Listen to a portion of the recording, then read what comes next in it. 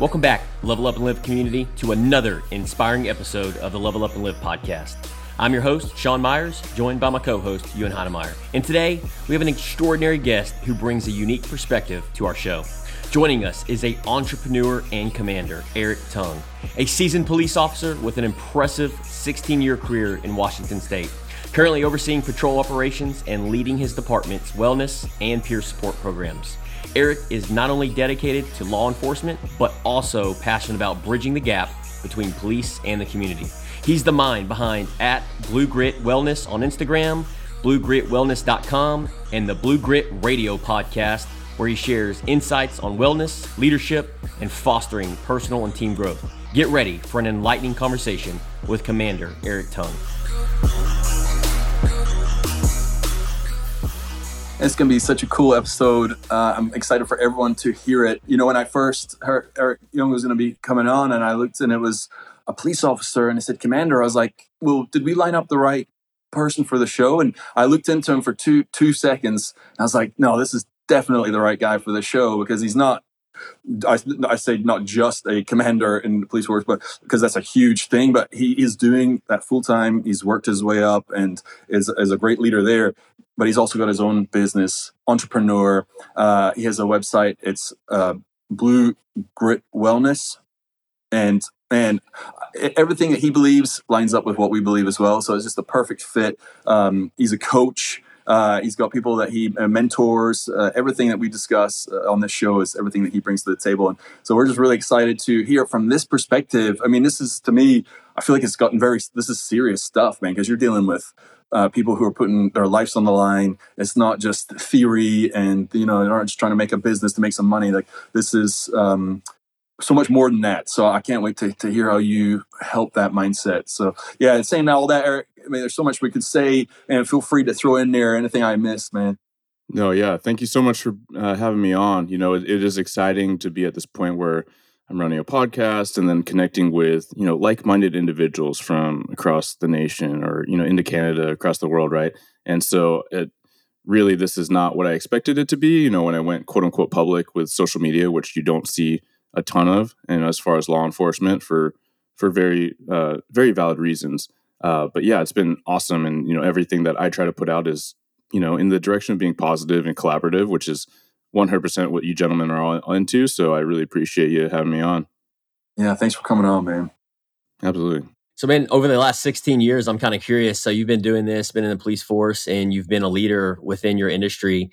What, as far as a leadership standpoint, was there like a pivotal moment during that time getting into the force where you're like, man, I'm a good leader, I'm not a great leader, or I'm a horrible leader? Did you ever have that moment where you had that aha moment? Because I know I did. Yeah, I don't know if there was one aha moment. You know, in a lot of ways, I think that whatever assignment I went for or I took, to include, you know, the 2 promotions that I've had as far as rank, like the legitimate, you know, kind of, I guess, traditional promotions, it was really just trying to chase the need and trying to fill the void. And I know that might sound cheesy, but you know, when I look back at my career or my entire life, it is a lot of wondering, like, okay, am I good enough, or am I the right person? And then really just slowly acquiring, I suppose, that confidence and combating and destroying some of that imposter syndrome that we can all deal with in so many ways.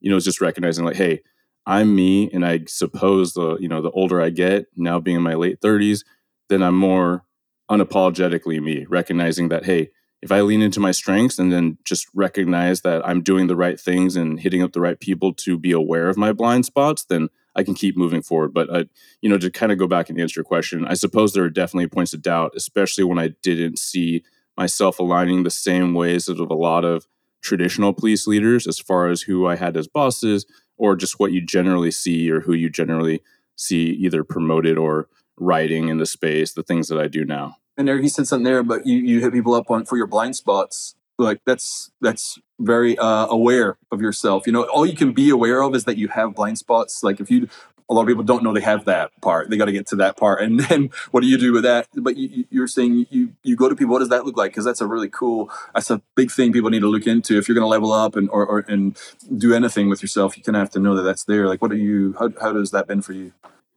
Yeah, absolutely. I think I'd always been a pretty introspective individual. I grew up as a pretty shy kid, and so I think that a lot of introverts are decently self aware, right? And they're kind of in their thoughts and they process things a certain way. For me, recognizing blind spots, came from a point when I wasn't recognizing blind spots, right? This is the whole, I think the whole beautiful part of mentorship and coaching is that, hey, I am going to, for what it's worth, like impart what quote unquote wisdom I can. Hopefully you don't learn from your own mistakes, you learn from mine, and then that way you can level up at a way faster rate, right?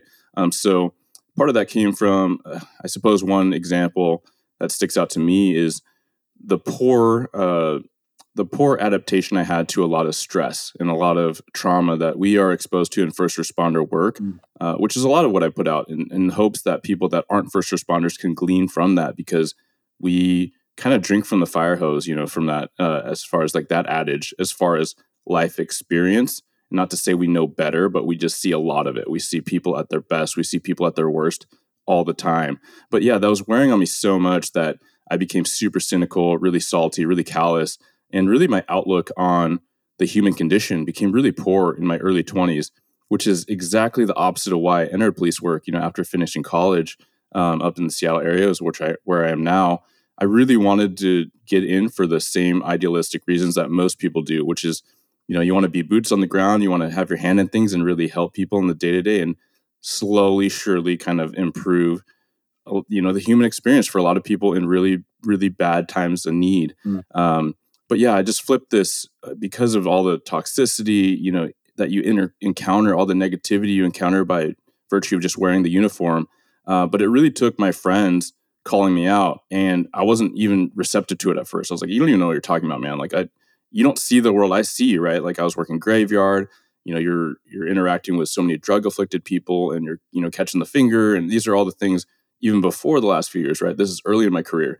And it's only gotten more, I suppose, polarized or more negative at times in certain places. But all to say that, it took that kind of that love and that care for the direct feedback, the kindness to say, and I say kindness, not being nice, right? That kindness to say, hey man, like you're being a, fill in the blank expletive, like this is not you. And it really took me marinating on it before I was like, okay, like tell me more, right? And this is one of the things I put out to all my guys when we have that conversation, just to say like, hey, you will encounter higher and lower points in your career. So goes life. And you need to accept those inputs, right? You need to accept that feedback from those that love you most. And in order to do that, you need to keep them close. And you also need to invite it, like possibly beforehand, right? You preemptively say, hey, I want you to keep me accountable. And by doing that, you're preemptively, proactively taking ownership as well. How did you do that? Because it took time for you to get into that cynical state, right? So there's a way of thinking, and to just hop out of it, it takes more than that. Like what steps did you take to get back into that positive, that original mindset? Because that's a lot of work that needs to be done to do that. How long did it take to? Yeah, that's tough. That's tough to answer. I guess the short answer would be there wasn't like this regimented program, as far as like, oh man, here's what I need to get right. But it was all the little things that I was aware of, and that I think most individuals could be aware of. But then recognizing, looking back, with the hindsight being 2020, where are my routines and where is my mindset not setting me up for success? So routines could be anything like concrete as far as sleep. It could be nutrition, right? All these things that interplay so significantly, which I've, done the gamut in my law enforcement career, right? I wasn't a super fit guy growing up. I wasn't a super fit guy in college. Like I like to lift weights and go to the gym as like social hour, but really by virtue of needing to be a certain, I guess, level of performance, working K9 and the things I wanted to do, I really had to dive in and experiment and learn, and be a student to that. But all the way of saying that, when I look back, whenever I had those low points, especially the one I just told you about, my lifestyle practices weren't aligning correctly to support like a positive mindset, right? Wow. I was around really negative people at work, which I could say like, one of them was fired, right? So that says something. But also it was just a more old school kind of, us versus them mentality, which I try all, with all my might to abandon that, right? Because we need to empathize. We need to connect, not just with the folks outside, in the community, but like with our own in the building, which oftentimes a lot of police, even fire agencies, like they'll relay how toxic and kind of high school certain cliques can be, whereas like we just have to take a step back, as cheesy as it might sound, but say, hey, like we're here for one team, one mission, and it's just to make a safer, like healthier community. Is that not what we're all here for? Right? And sometimes when you distill that back down, but yeah, some of the little fine-tuned things were, poor coping mechanisms, right? I'd get off at 1:00 in the morning. I'd get home by 1:40, maybe 2:00 in the morning. And then just to relax, I'd have like a couple beers, 1 to 2 beers, early 20s, crush a bowl of cereal, and then go to bed. And like, that is not a great bedtime routine. I think that most people can recognize it doesn't sound great. But then it became, just a thing. Like it was almost every day. And I'm fortunate to recognize that I've never had any, well, this is subjective, but I never had dependency on alcohol. So I don't know what that's like. And those people that fight that fight every single day, but I recognize just on a scale, for sure, I just deferred to, hey, this is taking the edge off. This is helping me relax. Whereas now, looking back, like there's so many things you could do, such as breathing, mindfulness, journaling, just zenning out for a little bit, just stretching out, maybe having like, a mindful, moderate protein, like a little snack if you need something before bed, or just not eating before bed, all these things. So yeah, I know, super long-winded answer to your question, but no, love that answer, man, because everybody deals with that. That's a human. I don't want to say the human condition. I don't know what that condition part is, but that's what humans deal with, no matter what they're doing, man. And saying that, that's a slippery slope. Taking the edge off with alcohol, it's a very slippery slope because it's not the same amount. To get that edge off, you have to end up drinking more, and you said you never had a dependency on it, but a lot of people do, and the thought of replacing that, I know it's very difficult for a lot of people, but if they could understand what the tangible outcome of changing the habits there. I mean, you said another one too: hanging around negative people, not sleeping well, and diet being off. Man, that is a storm. That I've done that too, man. I know Sean has as well. So it's like, what's on the other side if you flip it around. Yeah. The negative people that have been in your life, Eric, over the years, have you had to have a conversation with them in your environment, in the people that you work with, or maybe if it's your family or friends? Have you had to have a conversation with them, or did they weed themselves out because of the person you've become, the better version of yourself? Yeah, it's both. And there's examples where, I think that the positivity is annoying to people that want to be negative, and that's good, right? Yeah. And so I can think of some people that they are the type of people where they walk in a room and they just suck the life out of it, right? And even if people are generally positive, maybe they're kind of sitting at net neutral, it is so infectious, right? Where they walk in, they say some things, it's super fear-mongering, it's super negative, and everyone's just like, WTF, right? And whether or not they recognize it, like their spirit's lower, they're drained, right? And they're just catabolic energy, these folks. Maybe by virtue of my position, maybe by virtue of the things I try to do at work, some of these people have found their way to just kind of like, nag and I want to, the B word and moan, right? So, and I found that, rather than disputing someone else's narrative, I tend to be the one that, I still want to have hope, right? So I still want to validate and see them as a person.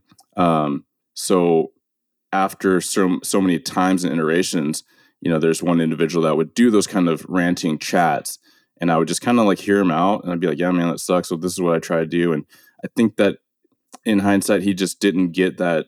He didn't get that rise out of me. He wasn't able to feed off of it. Yep. So he just like, man, like, why do you always talk about work? We should talk about families next time we talk. And he kind of storms off, like literally with that, like kind of pent up energy. I was like, okay, like cool. Like that kind of deflected that. I know that there's some people that feel like they need to get head on.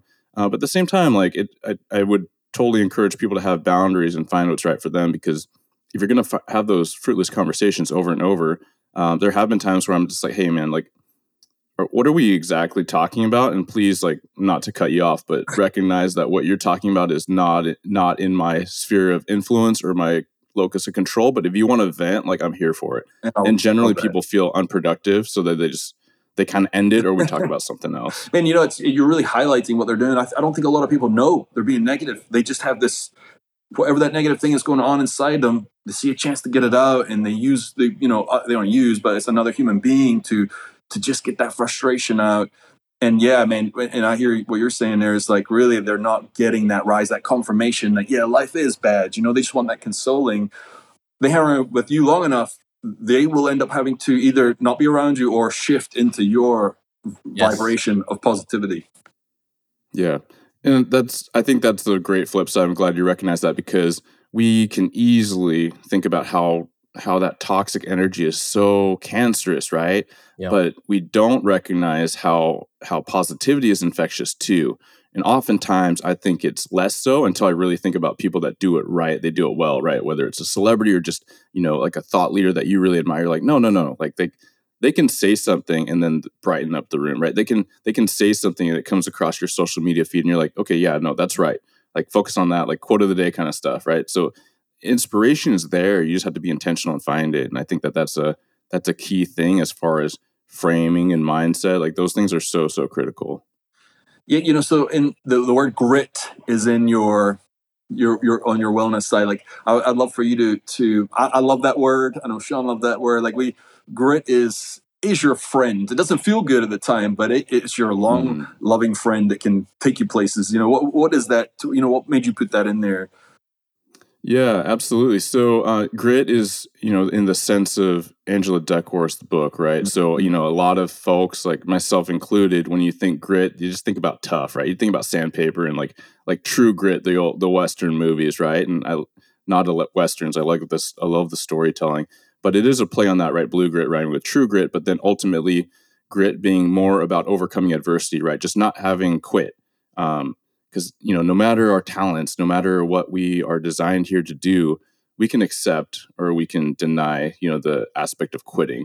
And so I love that. Like I look back and I kind of explain this a little bit, right? I wasn't a very confident kid. And, you could even argue that through into my adulthood, just trying to find my sense of self and like what my purpose is and how I put my energy out in the world. Whereas now, like it's still a work in progress. I'll be honest. Like it's continual, especially as I try new things like podcasting and social media to new levels, and I'm writing about things I wasn't commonly writing about and being vulnerable in new ways. Like that's hard, right? That's uncomfortable, but it is that not just being comfortable with the uncomfortable, but also I like to flip it now where I'm like, okay, we should be uncomfortable with our comfort level, right? Like if you're just sitting a little too comfortable for a while, you're like, no, I don't like that. We should feel antsy and want to grow and keep driving on. So that's where Blue Grit comes from. Blue being, associated with law enforcement, and essentially like Blue Grit Wellness is where I started initially with social media, just trying to be positive, right? Trying to focus in on things that I've learned specifically through like the health sphere. And that's super broad, right? But it started more with like fitness, nutrition, just trying to put out content, trying to be a positive resource, a free resource, and then also peer support. Like peer support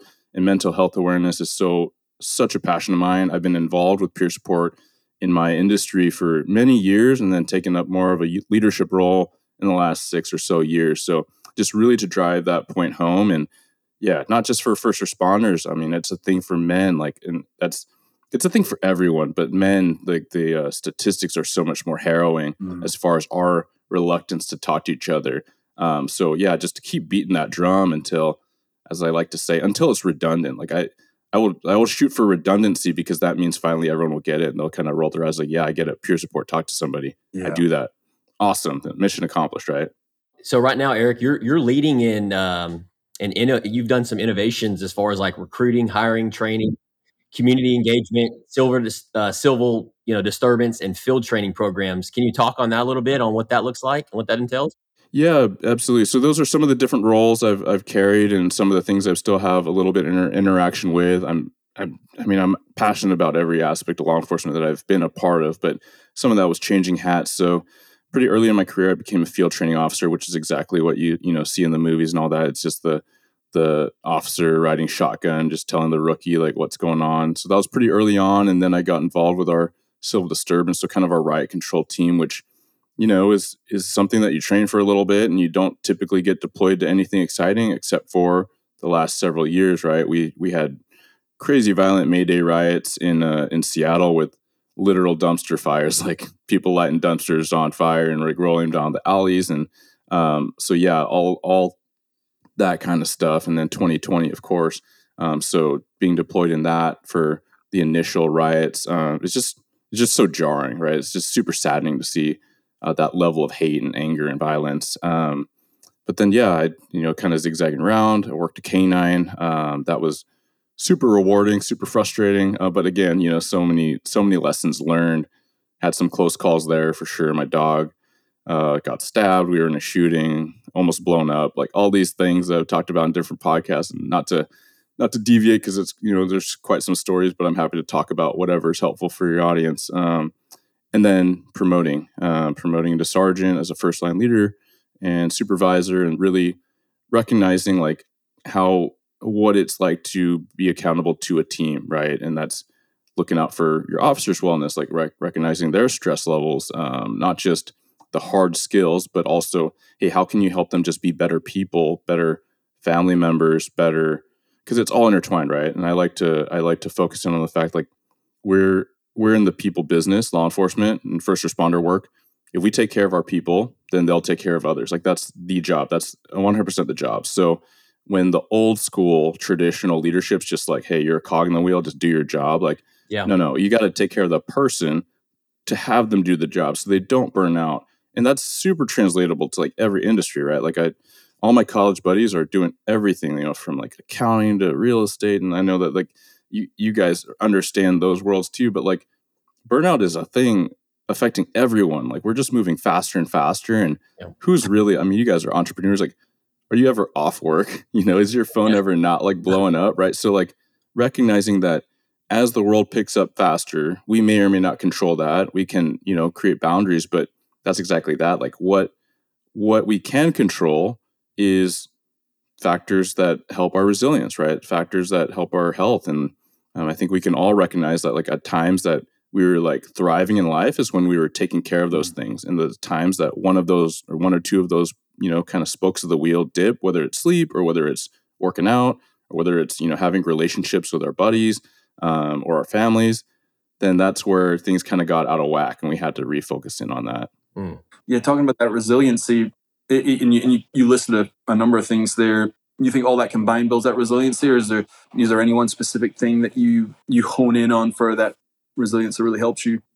Yeah, I think that they're all combined. And, I went to a resiliency training a number of years ago, and I was already super curious and loved, consuming podcasts and reading articles and everything that I can for all things health, whatever that means, which is such a wide thing, right? But someone actually asked in the class, like, hey, can you learn resiliency? Can you build resiliency? And the instructor actually said, I don't know, that's a good question. And then even in the moment, I was like, that is a good question. But literally, it was one of those things. I'm on the drive home. I'm like, well, absolutely, absolutely you can. Like I saw myself as a pretty fragile, shy kid, right? Like I lacked confidence. I was not self-assured. The things happening in my life, I was like, man, like, am I good enough? Like I didn't think of it at the time growing up. I just thought, yeah, I'm just a kid and I'm pretty sharp and I work hard, but like, am I really like good enough? Especially having a really tumultuous relationship with my dad and, those senses of, fatherhood and now me being a dad. But those are things that I always wanted, but always terrified me growing up. Like I was like, I want to be a dad, but am I going to be man enough or whatever that means? I don't think it's shocking to realize that there's probably a correlation with doing this like quote unquote like tough job of like the perception of a police officer to prove that to myself at a younger age.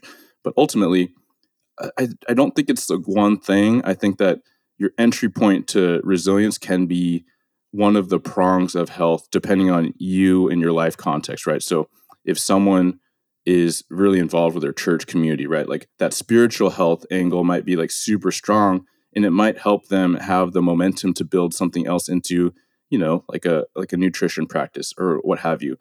Other people that are really performance driven, like myself, it was really easy to recognize the need to work out.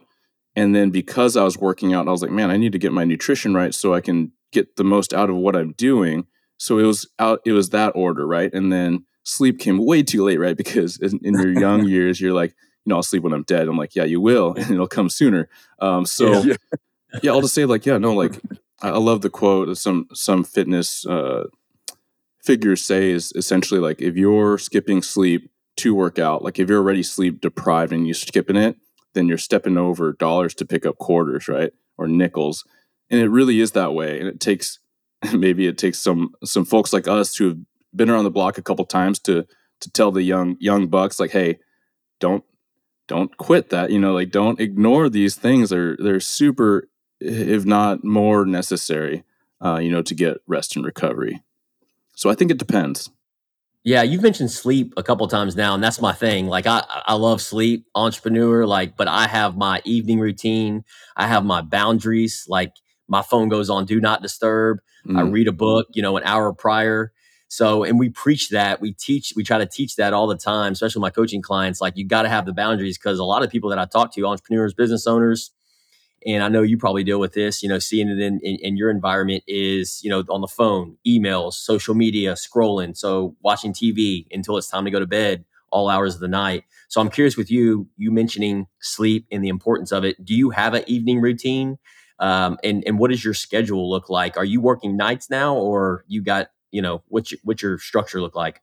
Yeah, so my routine is not ideal, and so it's constantly work in progress. But I got to the point, why I got so into sleep and researching sleep was because I was failing miserably at it when I was working graveyard, and I did a couple stints through the years on graveyard. One was working canine, we'd switch back and forth, and then as a supervisor, like a brand new sergeant, I had to go back to nights, and then as a tenured sergeant, I had a crew that was going back to nights because the shifts were changing up.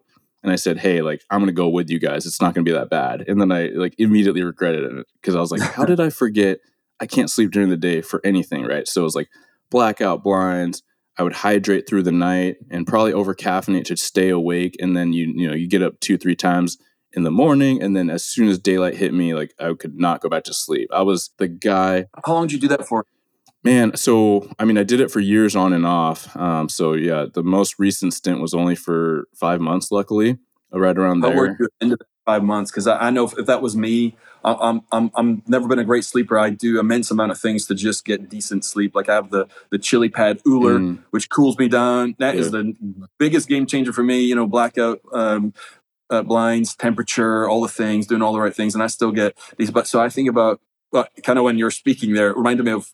I have a daughter, but my son, he was my second child, and I barely remember the first year because it was like up and down, and it was like a blackout for me. I'm hearing you say that, like that kind of night shift for 5 months. Was it? What were you like at the end of that 5 months? Was it hard, or were you acclimatized? Yeah, it was awful. It was so bad, and I was a young dad, and I was older, right? So my body wasn't as resilient. But like I said, I was never a good at sleeper. Like I have a lot of colleagues that they can.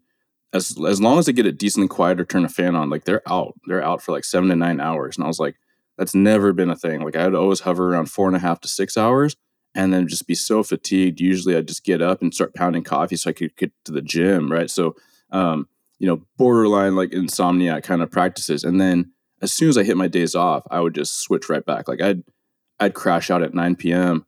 Because I was so tired, right? And so I reset my circadian rhythm where I want, where my body wanted it, which is very much. I wake up with no alarm now, somewhere between, 4:30, 6 in the morning, and that just actually feels pretty good because I go to bed generally between 8:30 and 9:30, and that's kind of where my body sits. However, I now, because I've advanced to like a mid-level management, I oversee working crews from early morning day shift till graveyard. And so I'll generally try to do a couple days of the week where I'm in the office, till 9 or 11 p.m., which of course is not regular, right? So it throws me off. And then I'm generally super hungry and I get home and I have something to eat and I just kind of veg out a little bit to decompress. Try to read, right? Try to journal, try to do something like that. But sometimes those habits are hard, right? So you just kind of want to scroll the phone. And so all to say, yeah, it's a continual recognition where I recognize I'm sacrificing ideal to be more supportive and more proficient at my job for those days and for those officers. It's not perfect. So it's just recognizing, hey, it's going to create a deficit sometime as long as and for me, it manifests in me having to catch up, right? The days off or being more intentional on the days on to kind of hack those and curb those. Yeah. And I think also, I mean, it's like anything in life. Like we talk about, I've been 100% strict on my diet before, and it doesn't work. I will eventually break. I've done different things, and I'm like, it's just Hmm. too hard, So we talk often about the 80-20 rule, or even I try and do 90-10 because that keeps me around about 80-20. Because if I do 80-20, I'm normally 70-30. But as long as if you're doing the right things for your sleep as best as you can, because life is just up and down. There's gonna be those times where you can't do that with career or business or family. And so, yeah, as long as you have the general principles of getting the best that you can, then I think that's the best you can do. You know what I mean? And you really take advantage of those good nights when you can. Eric, I'm curious, man, with you doing the podcast and stepping out of your comfort zone and just being courageous, right? And just showing up the way you're showing up. I just love that. And I just admire that about you, man. It's an inspiration to me. Thank you. And I really appreciate you being on here today. I'm curious with you, with your leadership role, right? And the impact and the serving that you're doing on these social media outlets with podcast, Instagram, and you've got some followers, you've got some listeners, and you're trying to bridge that gap, right?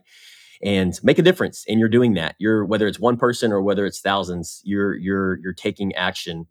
And I'm curious with you, with the individuals that you're speaking to, what is the biggest struggle that you see they're going through, and how are you helping them bridge that gap?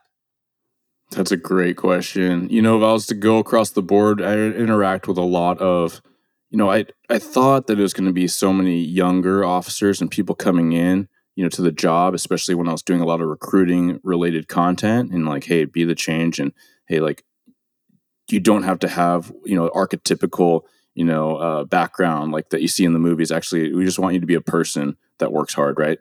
Someone with a big heart, empathetic, and if you can rise to challenge, like that's what the job is, right? It's just problem solving. I think that the biggest thing is just recognizing like your own limitations. And so, even when I said, hey, I thought a lot of people would be younger individuals trying to come in, I'm recognizing a lot of people that are mid-career similar to me, like they're looking for that continued encouragement because we do go through these ebbs and flows of, kind of low morale, these things. And to be mid-career is kind of the toughest spot right now because in the last few years, so many people left law enforcement. Some of my best friends, they went to be firefighters. They left the state to be law enforcement somewhere else.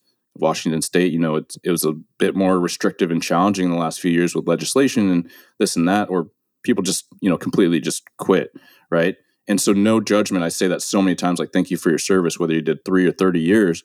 But for those that are still here, like, we need to stay positive. Like, nothing else is going to work, right? Nothing else other than recognizing your purpose, like, on the daily. And so to recognize and help people remember their purpose, why they got into this job, and the topics we talk about, wellness, culture, leadership at all levels, right? Ownership.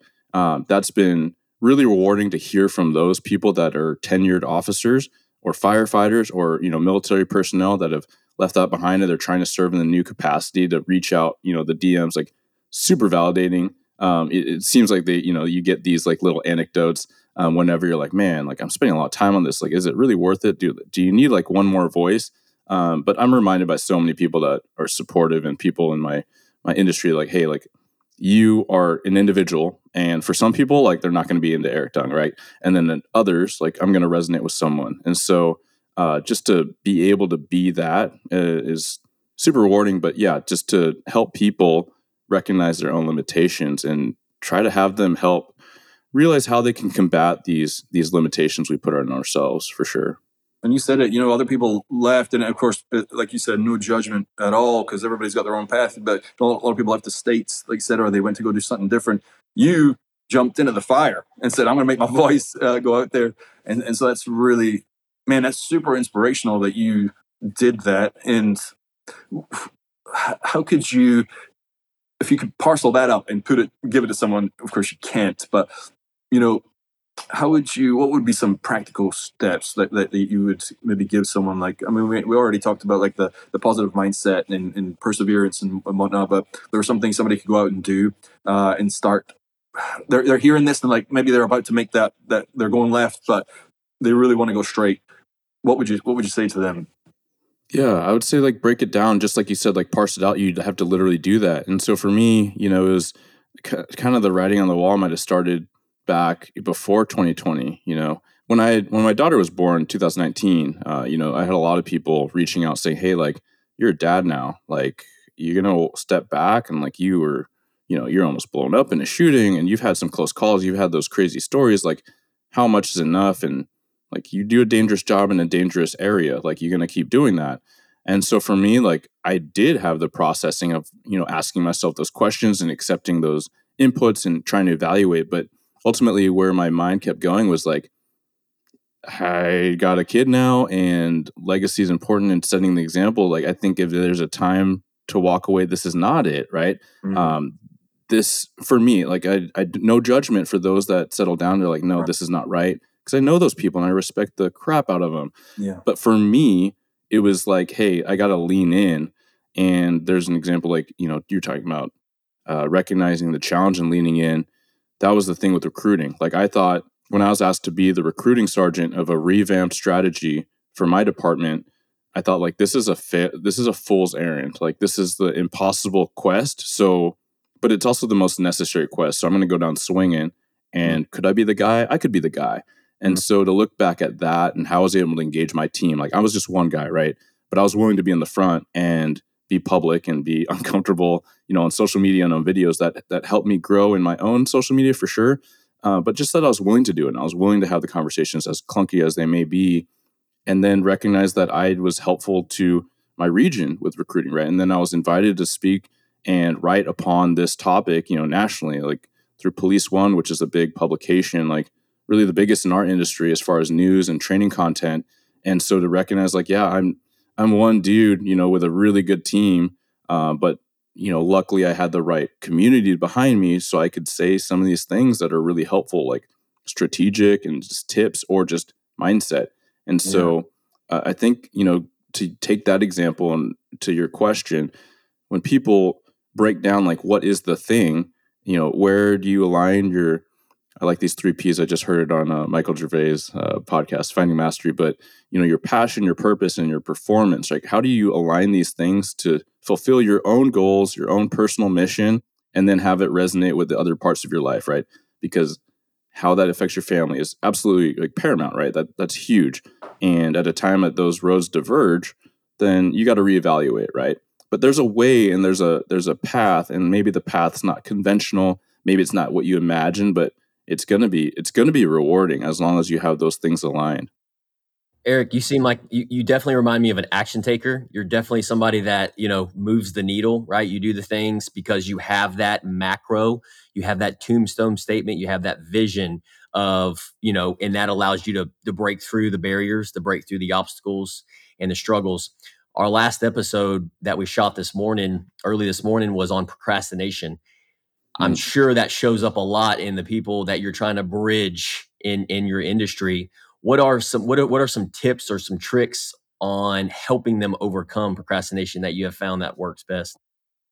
Well, when you said the prompt, like people in my industry that are procrastinators, I find that it's a lot of times people just accepting things the way they are, right? And so change is slow, cultural change is slow, government's slow, government's bureaucracy, law enforcement slow. Like we're stubborn individuals because a lot of times we see some things trend so long, but just to challenge that, right? Like I literally have it written on my a sticky note, and I need to look at it more right at my desk. But I wrote like, why not? And it's not something I need a constant reminder for, but it's oftentimes recognizing there's so many factors and prongs that we need to apply that to. And it's so subjective. There's some people that probably would call me a change agent or like super uber duper like progressive. I just think I'm a guy that's trying to ask like, hey, what is there not a better way to do it? I don't know the answer. I don't know that there is a better way or what that looks like. I figure there's got to be a better way because that's just how life goes and that's how we make progress by asking. But I'm not like the brain to figure it out. Maybe I'm the guy just to ask the question, like get the people in the room talking and dreaming and like wondering. And then we kind of play it back and figure out, okay, like that was definitely not the way. Like, let's pivot, let's go a different direction, right? So a lot of times for me, the people that are procrastinators, that I don't even know if they know it, right? So it is trying to ask the question, not to paint them in a certain light, right? But like some of my quote unquote or not quote unquote, but like bosses through the years, they've seen things play a certain way for so long. And not to make it like a generational thing, but I think it is our job, just like when I get to that seat or that tenure, if I'm still in law enforcement, it'll absolutely be like, I won't see my blind spots unless the guy or gal like working for me is like, hey boss, you thought about this? Because they're aware of a world that I won't really perceive, as accurately or as in tempo to like, his or her generation's needs or how they're evolving with the evolving world. And so it is like, again, same team, like we all have a seat at the table or we all have a seat in the rank structure, and we all need to lead in every direction, to include leading up for sure. So all to say, like, again, my long-winded answer has to do with just like, do we recognize that we're procrastinating, or what beliefs, limiting beliefs, are we putting into place that are allowing that to happen? And that's super amazing self-awareness, man, to know that like when you're in that seat in the future, looking back, listening to someone helping you make decisions based off of what's not happened yet. That's just super great forward thinking, and a great way to, you're already thinking like that now, like you mentioned earlier. So to think about it like that is just so good. I mean, the people who are going to be underneath you, I feel they're going to be blessed to have you as their leader. And you said another thing earlier too. You were like, am I just one more voice? You were asking yourself that question. And I'm like, man, there's not enough voices. Like, I think we're about, I was going to say a few million short, but I think we might be a couple billion short before we start turning the tide. Amen. So more voices, Yeah, I really appreciate that. And I agree. Yeah, man. Well, hey, Eric, we really appreciate your time, man. Super grateful for you today. Man, you're just one of those guys, like, I feel like I could just listen to, Yeah, me too, dude. You know what I mean? Like, keep talking, man. Yeah. We just ask you a question. You're just a wealth of knowledge. And obviously, the reason you're a wealth of knowledge is because we're just speaking to our younger selves, right? And we're qualified to do that because we've been through it in life experiences. And so, man, a couple things to leave you with, a couple questions. How can our audience, our followers, our listeners support you, man? Yeah, absolutely. If you like listening to me ramble on, I know my wife would appreciate some help. So maybe she doesn't have to listen to me ramble quite so much. So yeah, tune into the podcast. Follow me. I'm most active on Instagram. So that's Blue Grit Wellness, all one word. The podcast is on all your major platforms. Please subscribe, download. It's Blue Grit Radio. You'll see a picture of me, an Asian dude in a uniform. I know there's a couple Blue Grit somethings, but I'm active on there. Just trying to grow that, so share that out. My website's bluegritwellness.com. That's where the blog started. Not nearly as active, but yeah, you can get a hold of me there. My email's on those different contents, how to get a hold of me, and love it, and share what's helpful. Love hearing from you. I think that you gentlemen would recognize or share that sentiment where people following along said, hey, this was a game changer for me. Thank you for having this conversation, or thank you for being vulnerable in this way. Like, that's super rewarding. So yeah, no, I thank you so much for having me on and sharing your space. Yeah, man. We'll put all those links in the show notes and on social media when we launch the episode. We'll put all those links in there. We'll tag you, and people will find you for sure. So, second question: what does level up and live mean to you? Leveling up and living is taking inventory of what you have. I think that gratitude, you said grateful, for the conversation a little earlier. And I love that, right? Because it's a lot of people think about leveling up and they think about what they're not happy with, right? Like, they're thinking about where they perceive a shortcoming or a failure. You see it around New Year's Eve, all these types of times, but no, like, we all have so much to be grateful for. If you're listening to this podcast and you have a $1,000 cell phone device in your pocket, like, you have so much opportunity, right? So like, recognize what you've done right, what you have going on well, and then build that up, right? So leveling up doesn't mean that you're at a low level. It just means you are where you are, and accept that, process that, and then figure out where you want to grow, and you're absolutely able to.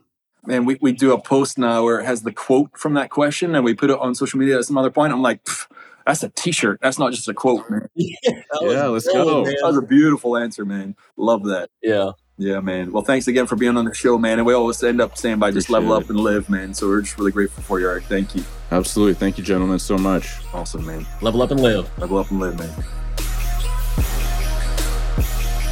And that's a wrap on another amazing episode of the Level Up and Live podcast. A huge thank you to our incredible guest, Commander Eric Tung, for sharing his invaluable experiences and insights with us today. If you found this episode as inspiring as we did, make sure to subscribe so you never miss a future conversation. Leave us a review. Your feedback means the world to us. And don't forget to share this episode with a friend. We rely on your support to reach more people. Remember, it's the power of our community that keeps us going. Until next time, stay curious and keep the conversations alive.